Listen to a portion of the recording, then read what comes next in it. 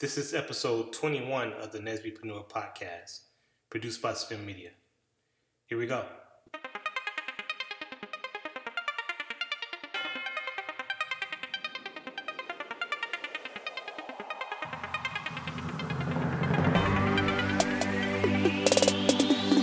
You're listening to the Nesbypreneur podcast, where we share information and inspiration to help make your dream become a reality. Do you have a big idea? Looking to take your business to the next level? Then look no further. You have come to the right place. And now, here's your host, Nehemiah Mabry.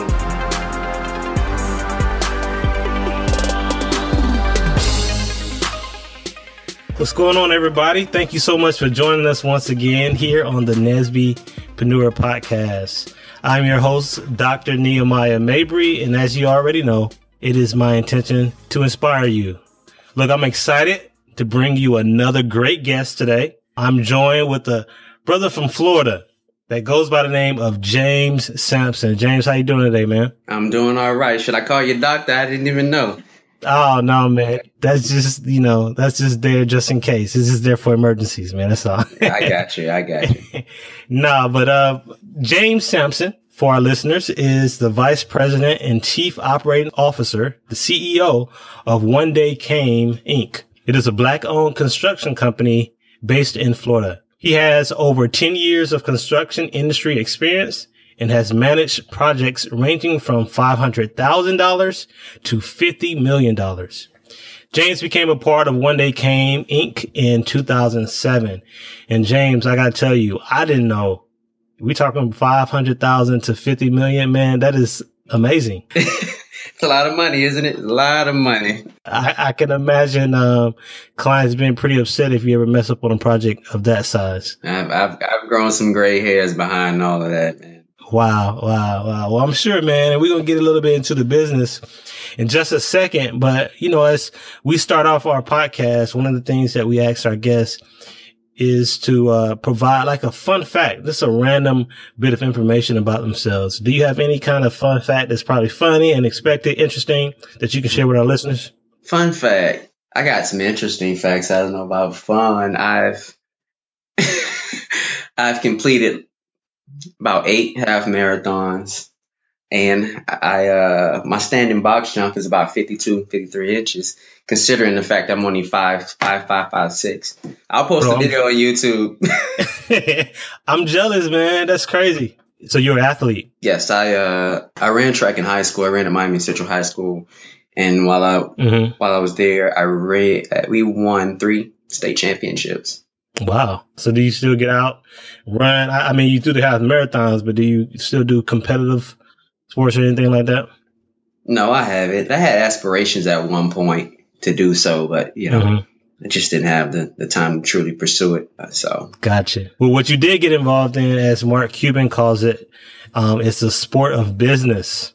Am I right? That's correct. Yeah. And one of the things that I'm interested to talk more about is, we shared that you're CEO of a construction company, but as I understand it, that wasn't your first foray into business. Can you give us a little bit about beginnings of you as an entrepreneur, and as you kind of, I guess, the earliest memories you have of trying to hustle and make money on your own? Well, growing up, I've always had an entrepreneurial spirit, as they say. When I was as young as 5 years old, my dad, he did a lot of maintenance work, a little handiwork for Miami-Dade County. And he always taught me, learn how to work with your hands. You'll never go broke. So he would take me on a little job, and I got excited just about being able to make money on my own. When I got into middle school, I started selling candy because I wanted to buy my own school clothes and that kind of thing. So it started off at a very young age. The turning point for me was I graduated from FIU with electrical engineering degree, and I started working. I worked for an elevator company for about a year, and I got fired. At that point, I felt very vulnerable, and I said I won't ever be in that position again.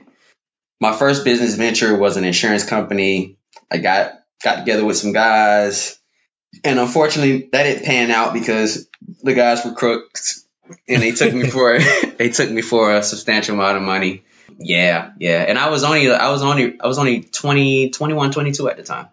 Because I was inspired by another entrepreneur, Sam Pichardo. He's in real estate, and he owned several properties by the time he was 21. So that was very inspirational to me. So I kind of jumped out there at a young age. So that was my first stab at entrepreneurship. And then I did other things. I did some graphic design work. I did websites and those kind of things just to keep the money flowing. Right. So basically you did it sort of out of passion, but also out of necessity. When you lost your job, you're like, hey, let me go out here and try to create a job on my own. Exactly. So were you first like looking for like some of your friends to work with? Like some people kind of wonder how to build a team. Who do they talk to first? Like, how do you go about, getting connects and everything? Well, let me say this. I'm really blessed as far as the construction company goes. I'm very blessed. I have some great mentors, some great business mentors. The way I got into construction was through my older cousin, who I consider one of my older cousins, who I consider my role model. My role models. He kind of got me into the field of construction and just wanted to get in that industry. And he's an executive actually at another firm, black owned, as I may add, it's a black owned firm. He inspired me to go get my contractor's license. I went and did that, and then my other cousin, who is a great mentor to me. He taught me, and I learned a lot of the social side and about relationships from him and about business. Actually, he was featured in Ebony magazine this month, by the way. It was and we linked up and we took it from there. So I mean, if you're looking to start a business, it's good to find people that are like minded and who have an entrepreneurial spirit and who may or may not have the same passion that you have, but at the end of the day, you both want to start a business and move in the same direction. That's my advice. My advice would be to, try to talk to other entrepreneurs, people that are who already have companies, and get as much advice as possible. But yeah.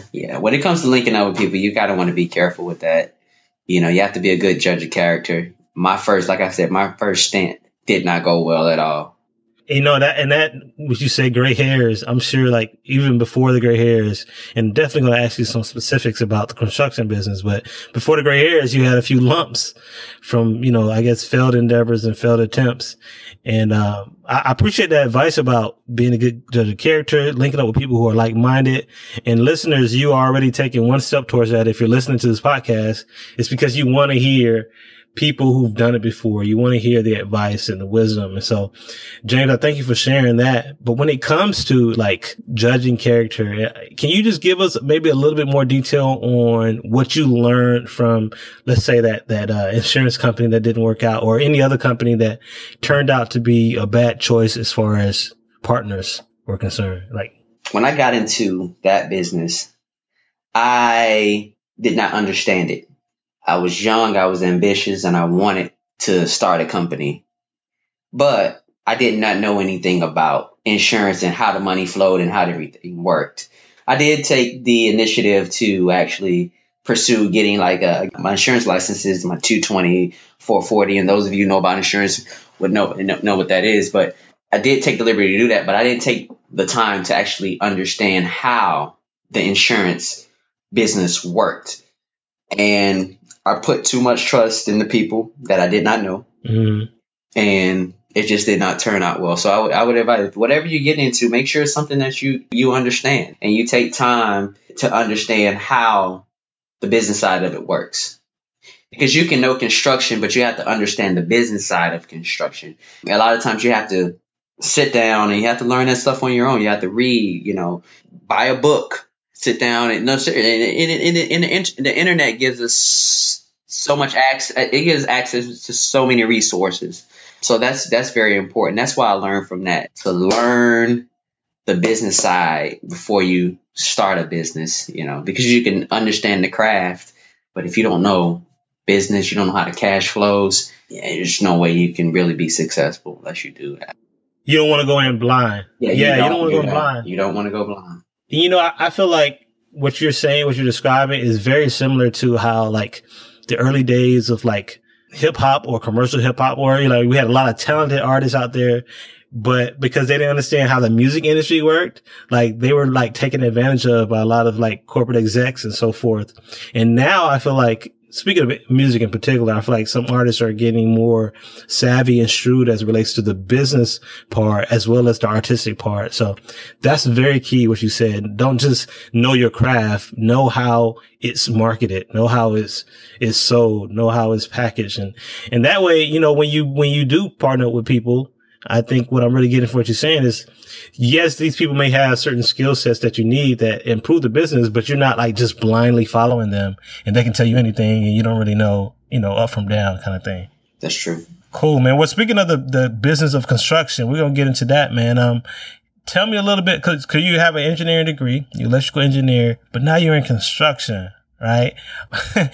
What, if anything, translates from a craft standpoint? And then also tell us a little bit about how, you know, you've had to grow and understand that particular business when it comes to specifics of that market. Well, when it comes to how my electrical engineering degree kind of translate to the construction side, it just gives me insight, because in construction, it's processes. And it's like an engineer, it's processes, understanding processes.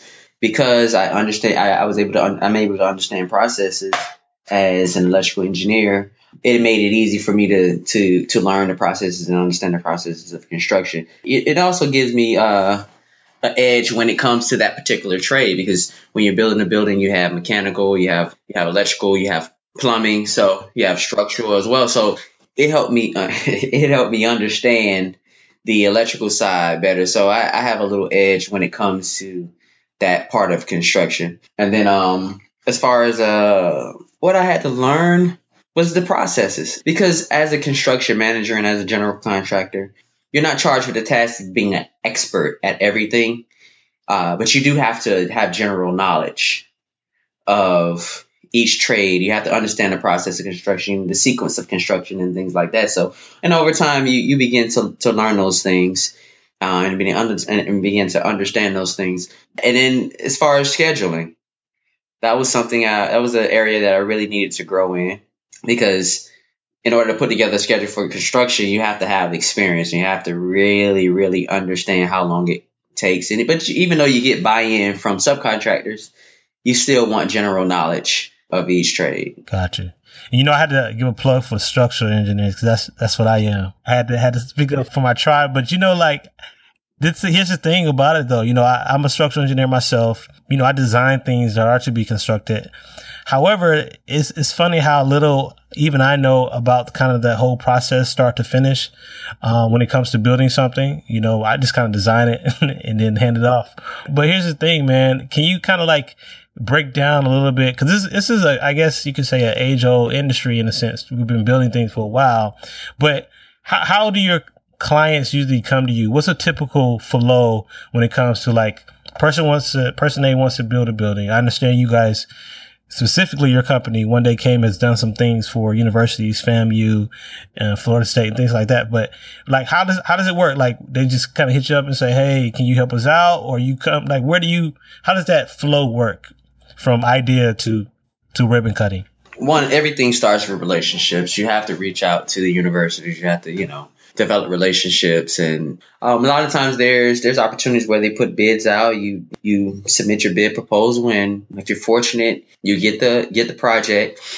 So these are online bids, by the way? Most of it is all public record. It's they put it out there. A lot of times it's online, or it's in some type of local publication or newspaper or things like that. But a lot of times it's online. And if you're successful with your bid and you're awarded the project, at that point, once you're awarded the project, then you put together a schedule. And that schedule is based on buy-in from your subcontractors, buy-in from the owner as well, because they'll tell you, "Hey, we need this done in 90 days. Mm-hmm. And you're charged with the task of getting it done in 90 days. And a lot of times, there are going to be times where 90 days isn't feasible, but it's important that you communicate to your client what's realistic. Some people, they shy away from doing that, but you have to do that. That way your client trusts you. You're able to build trust with your client. And you're not just blowing smoke. Once you're able to develop a schedule on our end, on the contractor side, we have to go ahead and get pricing from our subcontractors, issue them contracts, and in their contracts, they're held to whatever schedule we're held to. They're held to whatever. If we have liquidated damages, what they call it, it's what they charge you every day you're late, then we have to hold the subcontractors accountable as well. So you go through that process as well. So you learn a little bit of the legal side because you're dealing with contracts. There's a submittal review. It's a lot to it. I mean, I can go through I don't know if you want me to go step by step. I'll give you the short version. But typically, once we develop the schedule, we would go ahead and implement the schedule, get our subcontractors going. A lot of times, and you'll have a project manager and a superintendent. The superintendent is your guy that's out in the field.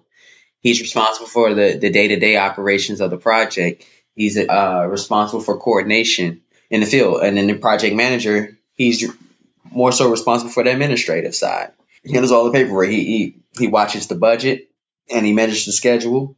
And he's also in charge of all the communications between us and our client and the architect as well. So, and that's just pretty much it. Pretty much it. So you go through, get it done, tell the client, hey, you guys can plan the ribbon cutting. And then that's when you start taking all the pictures and stuff, right? We're taking all the pictures and cutting the cake. Right. And most importantly, collect the checks, right? Collect the checks. That's important. And that's another thing that's important. Cash flow is very important. And that's one of the things that I've learned over the years, that you have to be on top of your billing because you have vendors that you have to pay, and your relationship hinges on how you handle business with your subcontractors as well and your vendors. You want to pay them on time. And in our industry, we invoice our clients and we pay our subcontractors. So if we don't invoice our client, you don't have any money to pay. You don't have money to pay, so you got to keep the cash. And construction is one of those businesses where cash flow is very, very, very important, like any other business, but especially in construction because of timing of it all. Yeah. I know what you mean, man. Because sometimes, I mean, even in the company that I run, my media company, sometimes I'm like, taking a hit ahead of time, kind of trying to pay before I get paid. And if you're not careful with that, like you could really like hurt yourself in the intermediate. So I can only imagine when you're talking about 500,000 to 50 million size projects. Yeah. I appreciate you sharing that, man, and giving us the condensed layman's version of that. A lot of insight for me as a structural engineer, but we're going to go kind of what I call our final portion of our interview, where we kind of designed to get some bite-sized advice and takeaway tips from you. And so what I want to ask you first is, if you can, just give us a little snapshot into what your typical day as an entrepreneur looks like. It's I get up every morning around 4:30, 5 o'clock. It's necessary, I got that from a book that I read. There's a book by Timothy Ferriss. I don't know if you heard of him. 4-Hour Work Week. Yes. Yeah. Yes.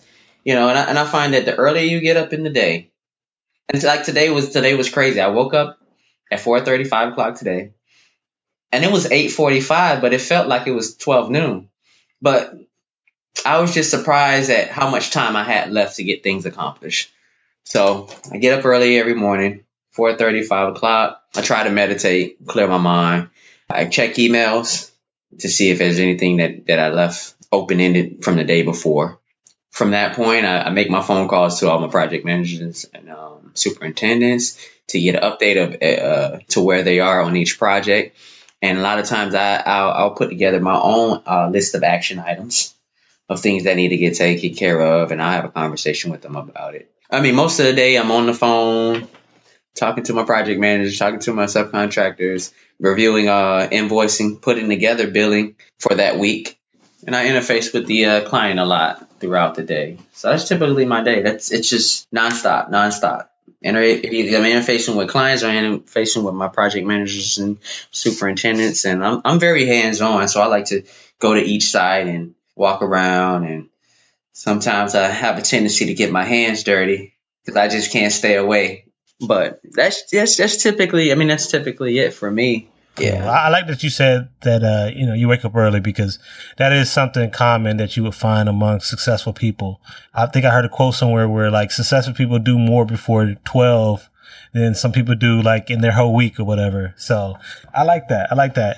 So here's a question, a favorite question. A lot of people ask if you could do things all over again, would you change anything? But I like to ask, if you could go back in time in a time machine or you had the opportunity to speak to your younger self and give yourself just a brief, like few seconds of advice, right? Whether it's encouragement or specific tactical advice, what advice would you give your younger self? And I guess, vicariously give to a person who's literally that James from back when you started your first business. I would give myself a lot of advice, but the one advice I would give myself is to be thorough, be very thorough with everything that you do, very, very thorough and detail oriented. And I find that that's very important. That's something that along the way you have a tendency to lose, because you get, when you've done something for so long, and it comes natural. It's what they call I don't know if you ever heard the curse of the gifted. I haven't. But it's when you basically are good at something and it just comes to you. So you don't put forth any effort, the effort that you should put forth, because it comes natural. But you still have to continue to work hard, because someone is working twice as hard as you. So in order to stay in the game and to continue to stay competitive, you have to continue to work hard, stay at it. Don't fall asleep at the wheel. That's very important. I find it's very important. Love it. It reminds me of the quote, hard work beats talent when talent doesn't work as hard, and those things where, we all know someone who is extremely talented in a certain area. And you're like, man, if they were ever only serious, they could do this, that, and the other. Yeah. So I like that advice, and that's something I'm going to take to heart myself. And I hope you too, listeners, be thorough, really hone in on the details of what you're doing. James, if you had a specific book and or resource, something that you use that you could recommend to our listeners, who are trying to find the right way to do their business. There's actually several books. Of course, The 4-Hour Workweek by Timothy Ferriss. I highly recommend that, and that's just me personally. And there was this book that I found at a pop-up bookstore. It's a rather old book, but it's Time Tactics of Very Successful People. What I find in business, time management is very important, and being organized is very, very important. And that's how, if you want to start a business, that's how you want to start, being very organized and having great time management. And because it helps you out with communication, it helps you with managing, it helps you with everything. Keep you from getting overwhelmed, I imagine. Yeah. Too. One miscommunication can cause a world of problems, and a lot of times it comes down to not being organized. But yeah, those two books are two books I would recommend. Cool. Any specific like app or application software that you use to keep things flowing? There's an app called Any.do that I use for my to-do list. I tried to minimize on so many apps. I was one of those guys. Every new app, I would sit some weekends. I would sit there and I'll download like 4 or 5 apps, and they're all to do those the to-do list apps. Same thing, and I'm like, wait a minute, what am I doing? And and it's funny. My dad, he gives great advice, and he say, man, Champ. He calls me Champ. He say, you have to be very organized. And he say, do you have a board in your office? I'm like, yeah, I got a board. He said, you got to write stuff down sometimes. Sometimes you got to go old school. I find it you have to go old school. Apps are cool. They're convenient, but sometimes you just got to go old school, pad and pencil. And I learned that from a lot of older guys in the industry. They have planners, they don't have these smartphones and have all these apps. But I find it very helpful that sometimes you have to go old school, paper and pencil. Cool, man. Great advice, man. And you've given us a lot of insight. I'm just extremely happy to have this conversation with you, man. And, we're coming to a close, but what I'm going to do is go ahead and ask you to share with us contact information. How can the listeners, kind of look up on you and see what type of things your company, One Day Came, is up to? Okay. And then if you would give us one of your favorite quotes and then we'll say goodbye. Okay. I'm on LinkedIn. I'm on Facebook. And I'm also on Instagram. And my company's website is www.oneDayCame.com. So I can be reached at any of those outlets. And I want to give a shout out to Nesby. Yeah. To all my fellow Nesby brothers and sisters. No doubt. Nesbypreneur is the name of the podcast. You and I met down in Charlotte at the Professional Development Conference, which was a great experience. Yeah, thanks for that shout out.